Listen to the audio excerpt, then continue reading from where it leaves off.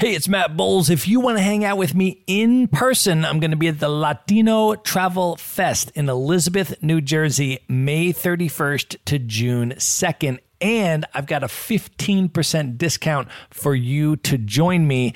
Just go to themaverickshow.com/Latino. That's Latino. There you're going to see your 15% discounted ticket. There are going to be multiple guests from the Maverick Show attending, so you'll be able to hang out with all of us in person. You do not need to be Latino in order to attend. Everyone is welcome. Again, get your discounted ticket at themaverickshow.com/Latino. And as soon as you do, send me a DM on Instagram at Matt Bowles Maverick. Let me know that you're coming so that we can make plans to link up in person. And now, here's a clip of what's coming up on today's episode. So they thought it was a war zone. I was going to get killed and kidnapped and blah, blah, blah. And I was like, look, I'm going. So you guys just have to accept it. And I promise to write you every day that I'm alive. So I went, and I think there's just certain places in the world where you step foot in and you just feel like you belong. Whether you were there in your past life, if you believe in that or whatever, but it's in India and in certain Arab countries that I go, I really, really feel like maybe 300,000 years ago, I lived there.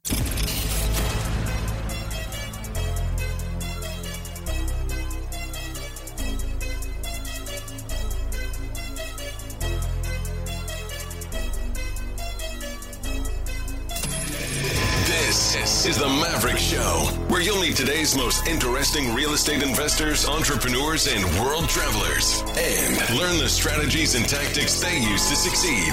And now, here's your host, Matt Bowles. Hey everybody, it's Matt Bowles. Welcome to the Maverick Show. My guest today is Jacki Ueng. She is a Taiwanese Chinese American born and raised in Los Angeles who is now a real estate professional, rental property investor, digital nomad, travel influencer, and founder of the travel blog Bohemian Vagabond.com. She maintains a six-figure real estate career as a title rep for California real estate transactions while traveling the world. And she has built her personal brand to over 100,000 followers on Instagram. Jacki also owns 5 investment properties in the U.S. that provide her the financial freedom to travel longer and give back to underserved communities in the most needed areas in the world. She spends time in an average of 6 to 10 countries per year and has now traveled to over 60 different countries. Her blog will take you off the beaten path through ethnography, travel tips, photography, and video, and serve as a travel guide to all your future adventures. Jacki, welcome to the show. Thank you, Matt.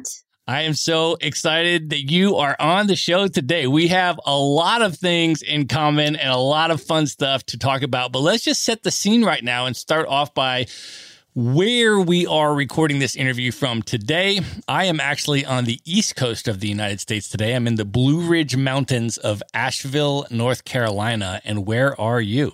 I am in Istanbul in the country of Turkey. One of my favorite cities. I have actually not done a long-term stay in Istanbul. I usually try to stay places for a month or two when I go there. Istanbul was a shorter stay for me, but I was just completely enamored with the city. I know you've been there for quite a while now, though, so I would love to hear how Turkey has been for you. Yes, so I came to Turkey 10 years ago. I came for a week, mainly in Istanbul. I had a good time. I wasn't completely in love with it where I thought that I would return necessarily. But last August, I had a month trip planned to Lebanon. I had an apartment booked on the beach. But unfortunately, the explosion happened 1 week before I was supposed to depart. And the whole country was a mess. So I decided not to go. And my flight was on Turkish Airlines with a stopover in Istanbul. So I thought, okay, why not? Like, I wasn't so enthusiastic about it. I just thought, well, it's somewhere I can go because most countries were and still are closed to American citizens because of COVID cases. And so I called Turkish Air and I changed it to 3 weeks. And because of COVID, all the flights are very flexible and changing. So I thought if I don't like it, I'll come back earlier. If I like it, I'll stay. But that was 6 months ago. And I've just stayed in Turkey this whole time. And I'm still maintaining my title career every weekday evening. And my real estate properties are still doing well, thankfully. Tenants have paid. And I'm blogging when I have time here. That's so awesome. Well, let's go all the way back because I'd like to start at the very beginning and kind of get a sense of your upbringing and, you know, as you were growing up, where you grew up and sort of the context. And as you were growing up, how did your initial interest in travel and other cultures develop? The first countries I went to were Taiwan when I was a baby and when I was 3. So I barely remember it, but growing up in a multicultural family, my grandparents are from China. Then they escaped to Taiwan during the communist takeover. They went to Taiwan, and then my parents graduated college and then immigrated to Los Angeles in the early 80s. So I grew up as my first language in Mandarin, eating Chinese food. And I grew up in San Gabriel Valley in East Los Angeles, which is predominantly Hispanic and Asian. So I grew up with a lot of diversity and growing up eating different kinds of food. And I just remember as a kid, I'd sit in the back of my parents' car on the freeway or at a stoplight. And I'd always look at other cars and wonder what their story was. So I think that it started then, even without really knowing that it would grow into interest of traveling. But when I got to high school, my parents started doing a little bit better, and they're also real estate agents. So my mom started taking us traveling with like 5, 6 different Chinese families on these big tour buses throughout Europe and Asia, which I hated the tour bus, but I got a taste of traveling. We went to Germany, Austria, Switzerland, Thailand, Hong Kong, China in those days. And I just couldn't wait to grow up, make my own money, and travel. And so when I graduated college, my only initial goal was to go to India for a couple months.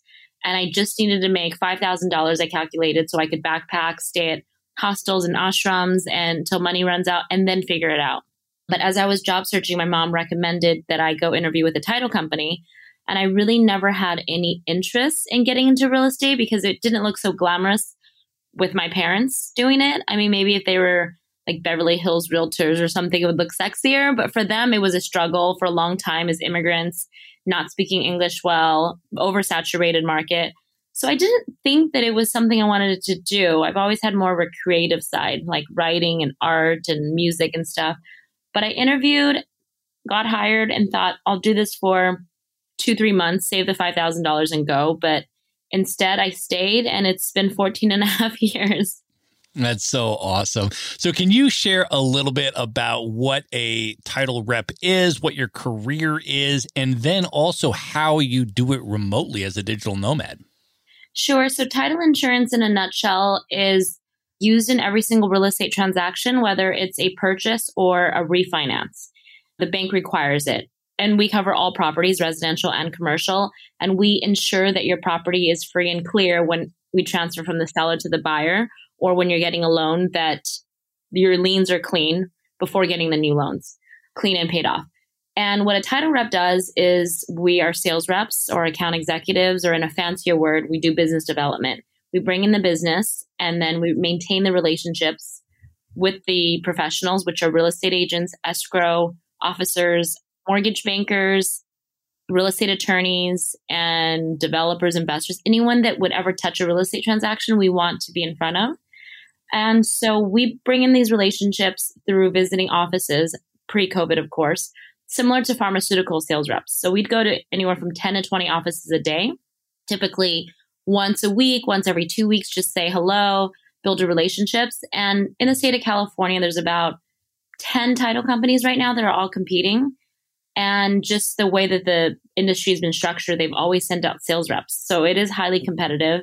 And in my first 5-6 years, I really pounded the pavement in West LA, Beverly Hills, which is my territory, and just showing up in every single real estate office. And 8 out of 10 times they said I couldn't come in. Some people were rude, but you just keep going. You go to open houses, you market yourself, you make appointments on LinkedIn, and then bring in the business. And so for me, I do maybe 30 to 40 deals a month, whereas a real estate agent maybe does 1 a month because we work on volume.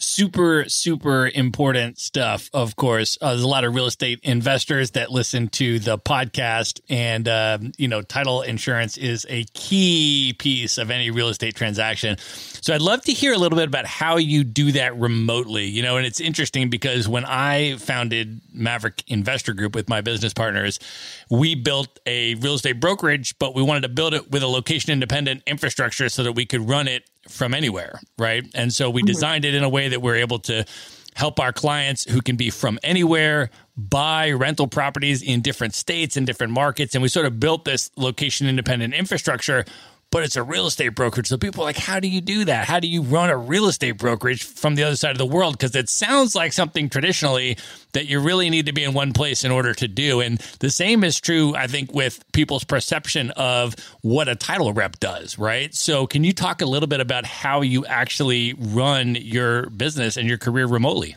I guess from the beginning, I really built relationships, lifelong relationships. It wasn't just knocking on doors and asking, can I have your business? Please, please, please. It was strategically building these relationships by also giving back, right? Like not just, can I have your business? It's like, Matt, let's sit down. I want to learn all about your business, Maverick Group. What do you guys sell? What kind of clients you want? And then I'll connect you to my clientele since I have a large network. And that type of relationships are lifelong. Like if I bring you a couple investors, that's way more important, I think, and more appreciative than just I did a good title job for you. And that's just an example of working smart and also beneficial. So I don't need to see my clients in the traditional way that title reps used to, where literally when I started, my bosses who had been around for 30 years said, you need to go visit real estate offices 4 times a week. I mean, the same ones, bank 3 times a week, escrow twice a week. I see some of my clients once a year even, but I maintain relationships with email, phone calls, and they don't need to see me because they know I'm always there to answer any problems or questions they have. And also they know I'm always thinking about how I can refer them back business.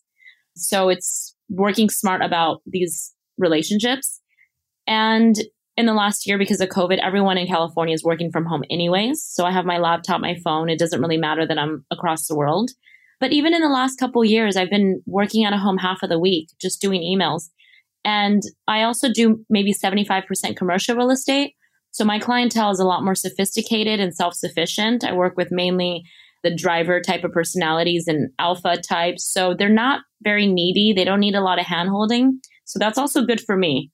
But I also work that way. So it's like instead of this long email, you just have one sentence, get it done, and then you move on. So it also makes my job a lot easier. If we look at the numbers compared to other title reps in my office, I usually do the least amount of deals, but my average title insurance premium is amongst the highest. So maybe an average title cost for somebody else is like $500. Each of mine on average is, let's say, $3,000 because I'm working in the millions.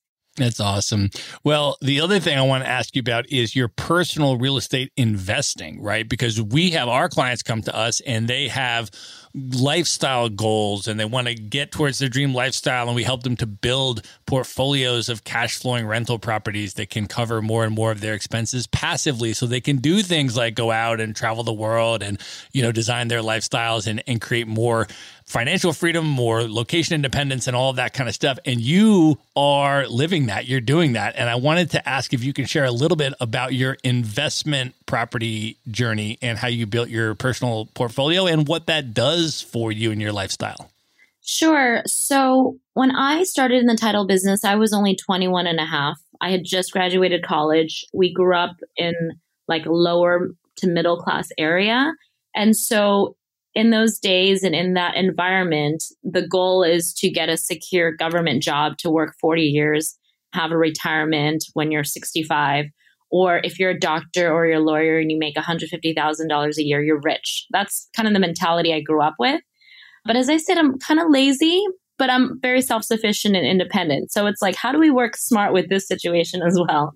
And because my territory is Beverly Hills, I started meeting very affluent people, as you know, a lot of Persian Jews that own tons of real estate that they started buying in the 70s and 80s. And so I learned from a lot of them. Like I would see that they didn't have to worry about a couple dollars. I saw people were having 2-hour lunches and just living this very free life. Like I'm not so into luxury and expensive cars and all that stuff, but I like freedom and flexibility. And so I talked to them. I asked them, like, how did your parents start? And most of them owned apartment buildings. I mean, some of them also do larger ones, retail and all that stuff. But I started learning that if I want to have financial freedom, I need to start building passive income through real estate. And so the first house I bought was 2010. Obviously, that was the best timing because of the recession. So I bought a house in the city of Chino for $270,000 with an FHA financing. So I only put $15,000 down, which was all my savings at the age of 25, and bought the first house. And then every time I saved a good amount of money, I was looking for the next ones.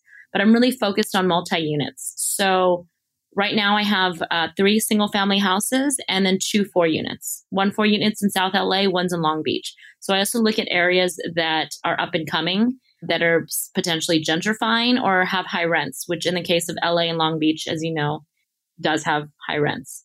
Definitely. And then you use that to help to finance your travel. The other thing that I know that you do to help finance your travel is credit card, miles, points. You have a whole sort of travel hacking strategy to save huge money on your international flights and things like that. Can you share a little bit about what you do and how you do that? Yeah, so I attend travel blogging conferences every year as well as real estate conference. And I went to a credit card hacking class, and this guy taught us that between him and his wife, they've got like 80 open credit cards, and they also have over 800 FICO score. And I noticed this on my own too. I think the misconception is that if you have too many credit cards or if you apply too fast, your credit drops significantly, but it's only 5-10 points. Like each time you apply, maybe 5-10 points drops, and then within 2 months, it goes back up. So when I'm back in LA, I usually apply once every 3 months to an airline credit card because each initial bonus miles are typically 50,000 points or miles, which is equivalent to a round trip flight. And then I'll mark it in my calendar for a year later to cancel it if I don't plan to keep that card. So I don't have the annual fee because that's usually also waived. So I'll do Delta, American Express, Southwest, all the airlines. And then you can also check when you can reapply after you close it. So you can get that bonus miles again. I think my favorite one is Chase Sapphire Reserved, which I pay the annual fee, but it's well worth it. And so most of my flights are covered between these points and miles that I accrue. That's so awesome. Well, let's talk a little bit about your travel journey now. And I think India would be a great place to start. You'd mentioned that was really the first place that you wanted to go and do an extended solo trip and all of that. And I know you've now been back something like 5 times. So I would love to hear, about that as the start of your travel journey. And then also, going back, what India means to you, what you love about India, and what your experiences there have been. Sure. So I went a year and a half after I started working. I just went for 3 weeks, not the couple months as I thought, but it was exactly what I needed. I had been wanting to go for so long, and I started reading a lot of solo female blog posts on India and connected with a lot of women that had traveled there because it was less common 13 years ago for solo female travelers. I mean, at least bloggers. And so I went on my own, which terrified my parents because like a lot of people in America and the world, their geography isn't great. So they thought it was a war zone. I was going to get killed and kidnapped and blah, blah, blah. And I was like, look, I'm going. So you guys just have to accept it. And I promise to write you every day that I'm alive. So I went, and I think there's just certain places in the world where you step foot in and you just feel like you belong. Whether you were there in your past life, if you believe in that or whatever, India feels like that for me. I mean, I love Latin America. I've been to Africa. I've been to East Asia, but I don't feel it there. I may love going there, but it's in India and in certain Arab countries that I go, I really, really feel like maybe 300,000 years ago, I lived there. So I've returned 5 times. I have a 10-year visa. I love the food. I love the culture. Every state is like its own country. It's a very complicated place. It's one of the most poverty-stricken and equal place that I've seen, but you just love it for what it is. And I think a lot of people feel this way about India. And then obviously there's some people that just hate it and never want to go back or even go. Yeah, I love India as well. I have been twice now, and I totally agree with how diverse India is from one place to another, right? Like I went on one trip where I spent half the trip in the south in Kerala, and then I spent the other half in Amritsar in Punjab. And I mean, just totally different. And then I went on another trip where I spent part of it in Delhi and part of it in Mumbai. And it's just, I mean, from one place to another, it's so different languages, different culture, different food. I mean, all of this. And of course, India is so massive. It's 1.3 billion people, right? I mean, it's like over 15% of the planet of Earth is in one country. So do you have any specific tips for people that want to travel to India? Maybe some of your favorite places within India or things that you definitely recommend people do when going to India? Yes. My favorite, I would say, is Jodhpur, which is a blue city in Rajasthan. I think Rajasthan in general is probably my favorite state in India, in the northwest bordering Pakistan. You've got beautiful different fabric and saris that the women wear. It's a tribal area. They've got a lot of folk dancing and music that I love. There you can go camel riding, be in the desert. It's not as crowded. And the Blue City is very special, which also looks like Chefchaouen in Morocco. I also love Rishikesh, which is in the north. It's a very holy place where the Ganges River flows through. I went there for a yoga festival 2 years ago. It's where they say maybe yoga was born, but whether that's true or not, I mean, there's tons of yoga classes, meditation. And even it being touristy, it still is so spiritual and beautiful. And I also love Mumbai. I really, really love it there. And I feel safe there. And even my female friends that are there say it's so different than Delhi. We can go out at 3 a.m. and just take a taxi or tuk-tuk home and we feel fine. I love the street food there. The vada pav, which is like a spicy potato fried kind of slider, and all kinds of street food. But I mean, that's not for everybody. But for me, my stomach is pretty strong, so I can handle that. And South India is beautiful. Kerala, as you mentioned, is so stunning. The backwater tours that you can take either for a day or do 2 nights. And the food in itself is worth a trip to India. North and south is so different. East is different, city to city. So I would really just go eat your way through there.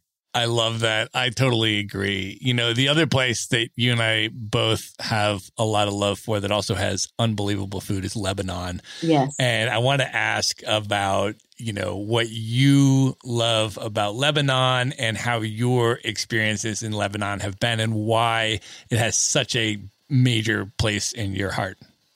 Yes. So I had heard of Lebanon, Beirut specifically, as being one of the best party cities in the world. And I always wondered what that meant, right? Because you have parties everywhere. You can go to New York, you can go to Berlin, London, anywhere to party. But what makes the party city like so popular? And most places I go alone, I have no problem with. But for some reason, I felt like I want to know somebody when I go to Lebanon. So I have a client of mine who works in commercial real estate in downtown. And we have these like women's dinner once a quarter with 5, 6 of us. And she always said, when I go back, you should come. I was like, yes, I'm waiting for this. And we had dinner at Mastro's over steak and oysters, which I really miss. And she mentioned that she was going back in 3 weeks. This was in 2017. And I was like, I want to come. And she's like, yeah, of course, come. But I don't think she thought I was serious. It was such a short notice.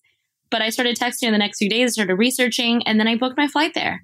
And her family, her parents still lived there. It was kind of a family reunion where 2 of her siblings went back with the kids. So I got to really spend time with a family there, with their family gatherings. And I stayed mainly in Batroun, which is an hour north of Beirut, 15 minutes away from Byblos and Jebel. And it's a small, cozy, laid-back beach town that a lot of travelers have not heard of or know. But there I took my regular yoga classes. You walk around in a bathing suit and beach gear, which you don't imagine of Lebanon because, once again, American media just shows like Gaza bombings every day as the whole Middle East. But it's super liberal, artistic, people with tattoos and dreads and hemp jewelry that they're making, a lot of good seafood, as you can imagine, along the water. Just very cozy, warm people. And the thing about Lebanon, because I've met so many people that have stayed, a lot of expats, they say that they're some of the most welcoming people in the world.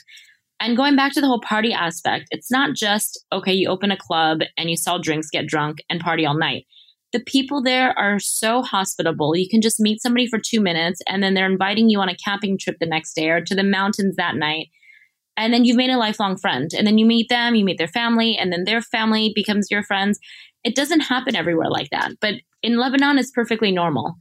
And so I fell in love with it, absolutely. And then I went back again in 2019 for 2.5 weeks. And I was supposed to go last year for a month or longer. And I do plan to go still. But right now I'm actually waiting for my 1-year resident visa in Turkey. I want to take just 1 minute out to let you know that in addition to hosting the Maverick Show, I am also the co-founder of Maverick Investor Group, a real estate brokerage that helps you buy turnkey rental properties in the best U.S. real estate markets from anywhere. So these are single family homes, sometimes 2 to 4 unit properties, and they're either brand new or fully renovated, and they already have tenants and local property management in place. So you get all the benefits of owning the deeded real estate, the physical house, the hard asset, without the headaches of being the landlord or the rehabber or needing to live near the property. So I want to offer you a free consultation if that sounds interesting to you. To learn more about it, you can just go to themaverickshow.com/consult. And now back to the episode. So I can't leave the country, but once I get it, I'm going to Lebanon. I love that. That's amazing. I also have some very close personal friends of mine that are Lebanese that live in Beirut. And so when I go there, I also have that local connection with folks that can really take you around to all the right spots and kind of bring you into their family and kind of give you that local connection, which I think is so important and is one of the reasons as well that Lebanon is so meaningful and special to me. I also want to ask you now about a place that you've been that I have not been, but is super high on my bucket list, which is Iran. I've been close to it. I was in Azerbaijan in 2019 for about a month, which has a lot of Persian history, has Zoroastrian fire temples and all that kind of stuff. But I've never actually been to Iran, and I wanted to go for so long. I've had really close Persian friends ever since high school, and they take me to the Persian community events and all this kind of stuff. And I love Iranian food, and everybody that I've talked to has just said amazing things about Iran. And I know you went and I watched your YouTube videos about it. And when I watched them, I was just like, oh, I think this might be moving up like to the very tippy top of my bucket list after I saw those. But can you share a little bit about what your experience was like in Iran? Yes. So I was invited by Visit Our Iran, which is a travel agency marketplace. So they have 40 travel agencies in Iran that they kind of work with. And they wanted to encourage American travelers to Iran because, as you know, because of politics and media, I think 99% of Americans have no desire to ever go there because they think they're just going to go and get murdered and kidnapped or whatever. But I have many Persian friends from college. I went to UC Riverside. Some of my best friends still are. I love the food, absolutely love the food. And they, like the Lebanese people, are so hospitable. I'd say even more hospitable. And so I went 2019. They invited 5 travel bloggers to go from America. And this was around April 2019.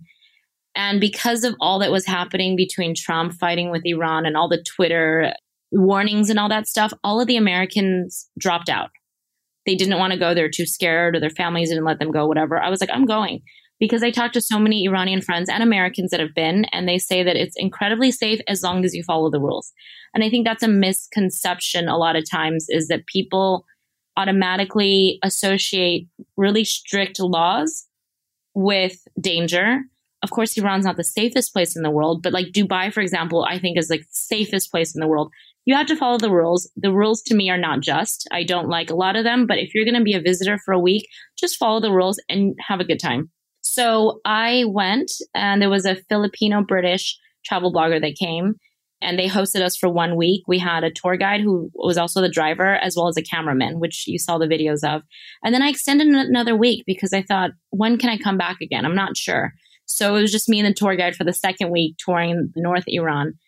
I absolutely loved it. Truly hospitable people. And it also is so tragic to me that because of politics, because of the government, which is like, less than 1% of the population, that the majority of the people have to suffer. Like, not just their image from the outside world is all being seen as terrorists, but the sanctions that are put on them, their currency going down so much, their lack of job opportunities and access to the world as a result of these politics is very tragic. And they also felt like, not just in Iran, but in Jordan and a lot of Middle Eastern countries they've been, they feel the need to explain themselves every time they meet an American. And I'm like, look, I know, like, trust me, I know. But it just kind of, it's sad. But that's the point of travel, right? It's like the human connection. It's learning these things that you would never read in the media. Maybe some documentaries you can watch, but you'll never really know until you go. And I will say that I highly recommend Anthony Bourdain's episode on Iran, as well as Rick Steves. Those two like really portray Iran in a great way, and you learn a lot from that. Yeah, Anthony Bourdain just made such a massive contribution, you know, I mean, and in addition to the Iran episode, I mean, his Palestine episode was absolutely one of the most important ones that I think he ever did as well, in terms of humanizing the Palestinians in ways that they have not been on American television and things like that. So I tell people to go through all of Bourdain's entire catalog. I mean, I think it's just super, super important stuff.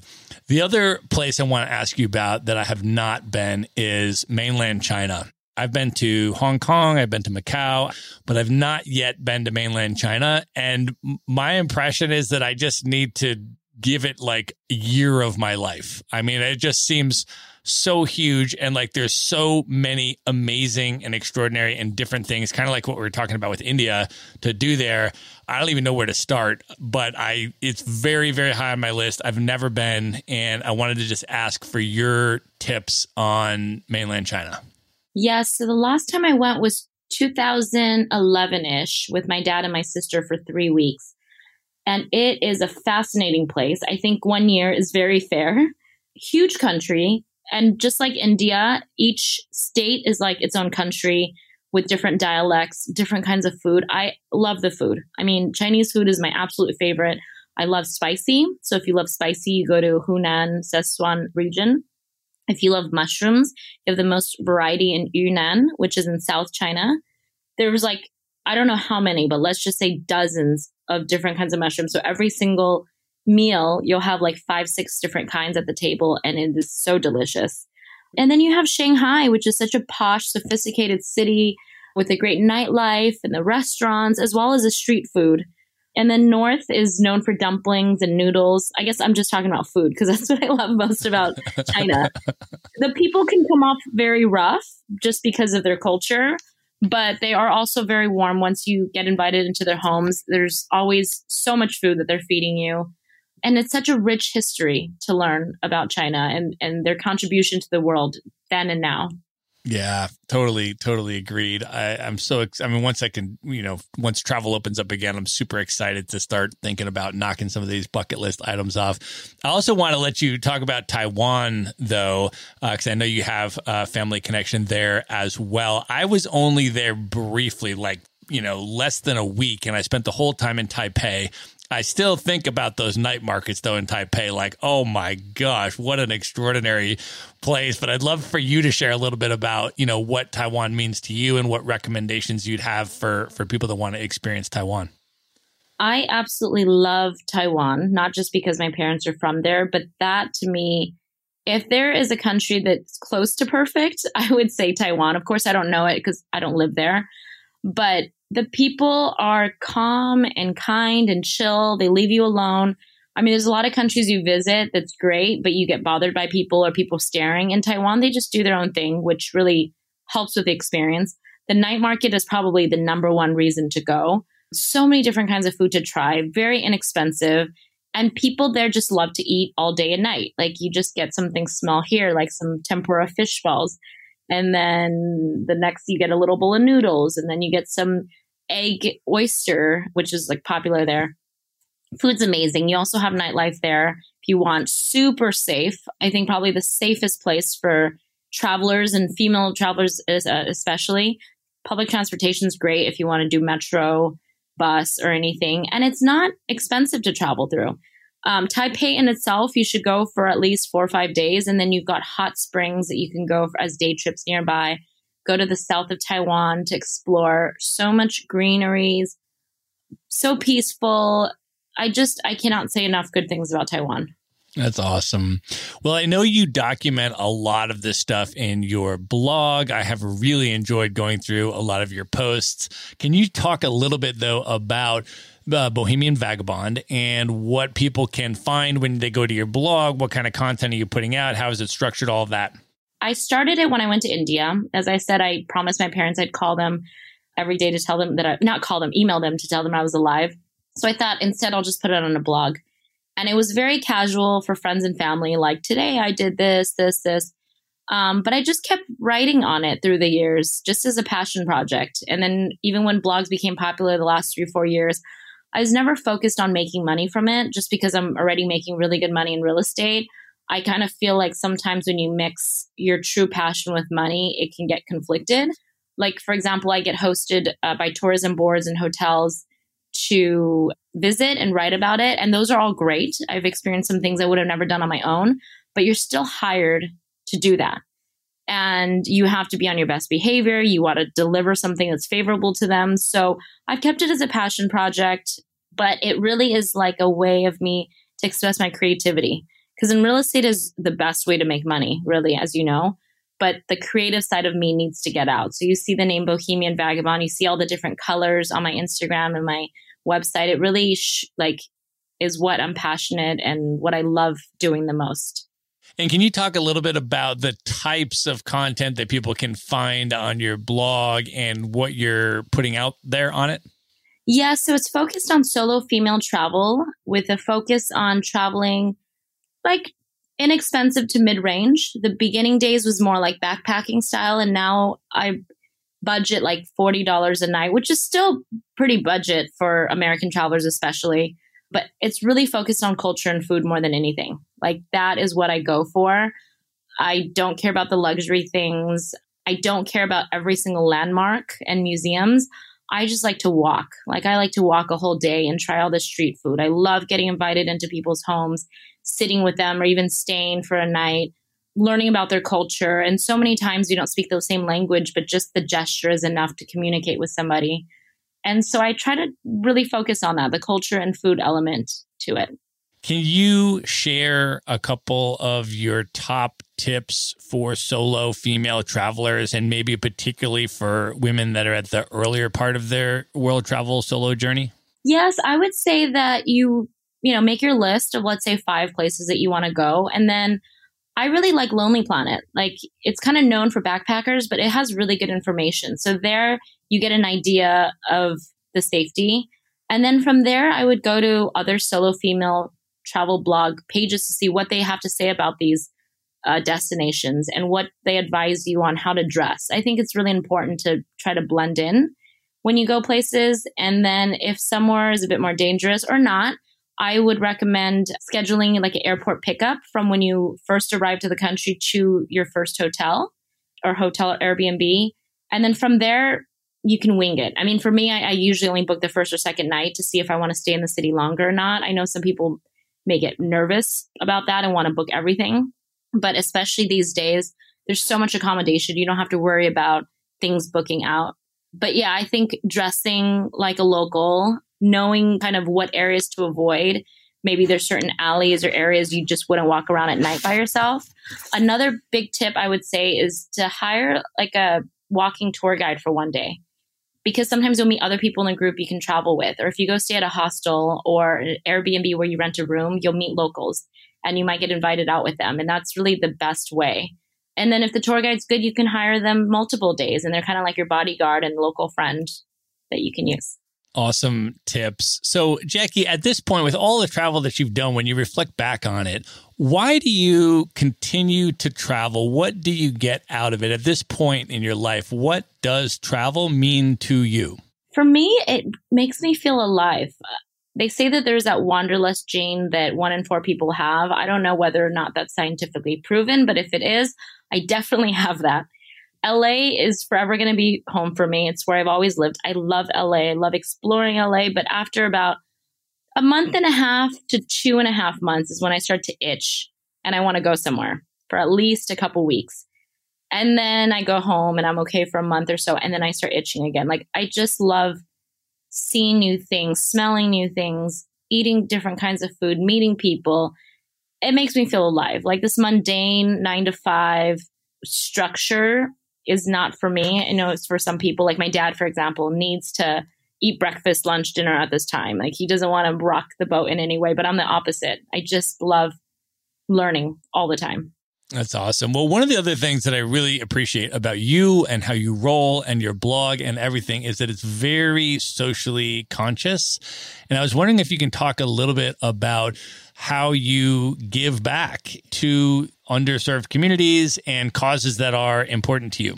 I think the most important thing for me is education and the access to education. I think in America, we take it for granted. Public education all through high school and even for college is accessible for people that can afford it. But that's not the case in a lot of parts of the world. And education is the only way to alleviate poverty. So I've been really focused on several NGOs. Room to Read is one of them. Team Seva is a smaller foundation that I support. Well, they're based in LA, but they support several NGOs in India. So the money that I donate and the money that I fundraise, they all go to early education because there are girls dropping out of school in the 3rd grade. If their families can't afford to send all their kids, they'll send the boys first. And then the girls are kind of worthless to them. They're illiterate and they're married off at 10 or 11 because they're a burden to the family. But if we can keep these girls in school to even 8th grade or even 12th grade, and even if they decide to get married later, at least they're literate, and which helps their children. And then they also contribute to the economy, because if you handicap half of the economy, as in half the population, which are women, then how are you going to grow in, as your country? So I focus on education, and most of these countries that are benefiting from the NGOs are in India, Southeast Asia, parts of Africa. That's really awesome. Another blog post that I wanted to appreciate you for particularly is called "We Need to Do Better, Asians for Black Lives." Can you share a little bit about that post and why you wrote that? Yes. I mean, that phrase, I think, especially became popular again, resurfaced after the civil rights movement was last year, the George Floyd situation that happened.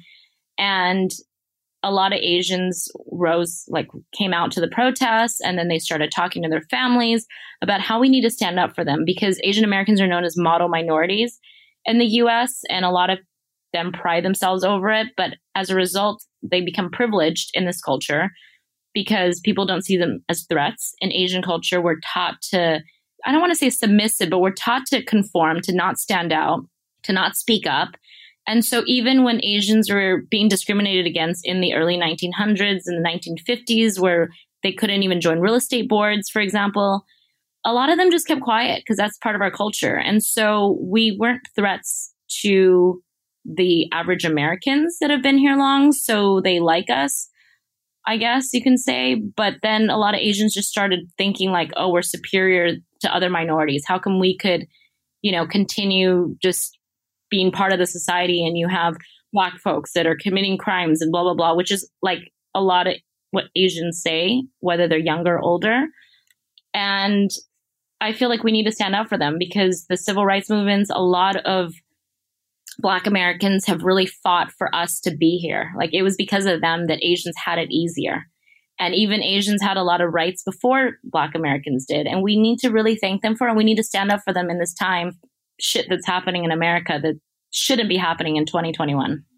Yeah, I think it's been really amazing to see the Asians that have come out and mobilized and supported the Black Lives Matter movement. And then reciprocally, right now, the other thing that's going on is that there has been a surge in racial violence against Asians in light of all of the racist discourse around the coronavirus. There was something like 3,000 hate incidents reported in 2020 alone against Asians. And then in 2021, the violence has surged in the United States. I mean, Asian folks, and particularly elderly folks, have been getting attacked with weapons, killed, all this kind of stuff. And in response to that, what's been really heartening to see is all of the activists, including a lot of the folks from the Black community, have come out. And, right now there are volunteer patrols in Chinatown, in Oakland, and folks are out there just volunteering and patrolling the community to help to defend the Asian community from these attacks and keep people safe. So, those types of solidarity, elements are so significant, I think, between, the Black community and the Asian community in particular. Yes. That's awesome. But I'm so glad that you're highlighting those types of things on your blog and you're sort of, mixing all of that in with your travel reflections and all of that kind of stuff. So big fan of your work. So, all right. At this point, Jacki, are you ready to move in to the lightning round? Yes. Let's do it. The lightning round. All right. What is one book that you would most recommend people check out? Maybe one that's really influenced you a lot over the years.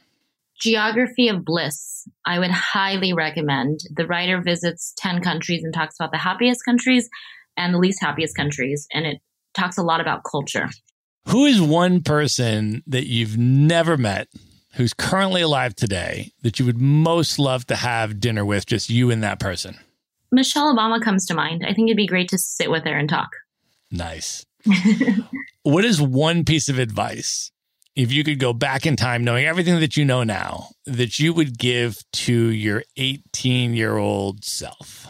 Honestly, I wouldn't change anything. I think I would just remind my 18-year-old self, who also knew then, you don't have to listen to other people. I mean, advices are great for people that have done things before you, but there's so many naysayers. There's so many people that have told me, you can't travel you just want to travel to India. You just want to travel. How are you going to do that? It's impossible. Just, go to your 9 to 5 and retire, or travel when you retire at 65 or whatever.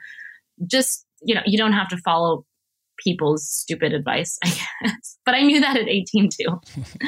That's a good tip. All right. Of all the places that you've been, which I know is now over 60 countries and a lot of different places within those countries, what are your top 3 favorite travel destinations you'd most recommend people check out? I'm going to say India, Lebanon, and Taiwan. Awesome picks.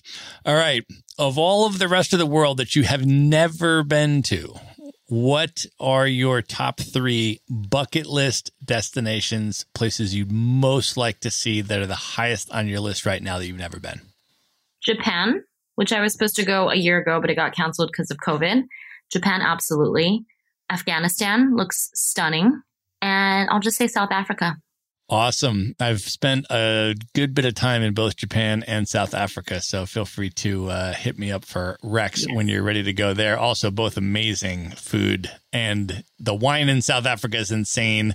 The whiskey and sake and all that in Japan is insane. And then the food in Cape Town, it's really incredible. I mean, it's really becoming quite the international culinary destination. Then Japan obviously is, in my opinion, I mean, it's the greatest food country probably in the world. And I mean, top 3 anyways, I would say, right? India, I'd put up there. Lebanon, I'd put up there. All these other places we talked about are up there, but Japan may be, maybe the overall number 1. It's insane. So I know that you are into that, and I'm sure that you will really, really love it when you go. So that is awesome. I can't wait. All right, Jacki, I want you to let folks know how they can find you, how they can follow you on social media, how they can check out your blog and your YouTube channel, and how you want people to come into your universe. Sure. My brand is Bohemian Vagabond. So you can find that on Instagram. The blog is bohemianvagabond.com. And my YouTube is youtube.com/Jacki Ueng. And I welcome people to email me. I have strangers emailing me at least once a week asking for real estate investing advices on certain countries. I'm always really open to sharing, and it gives me ideas for what I need to blog more about. Awesome.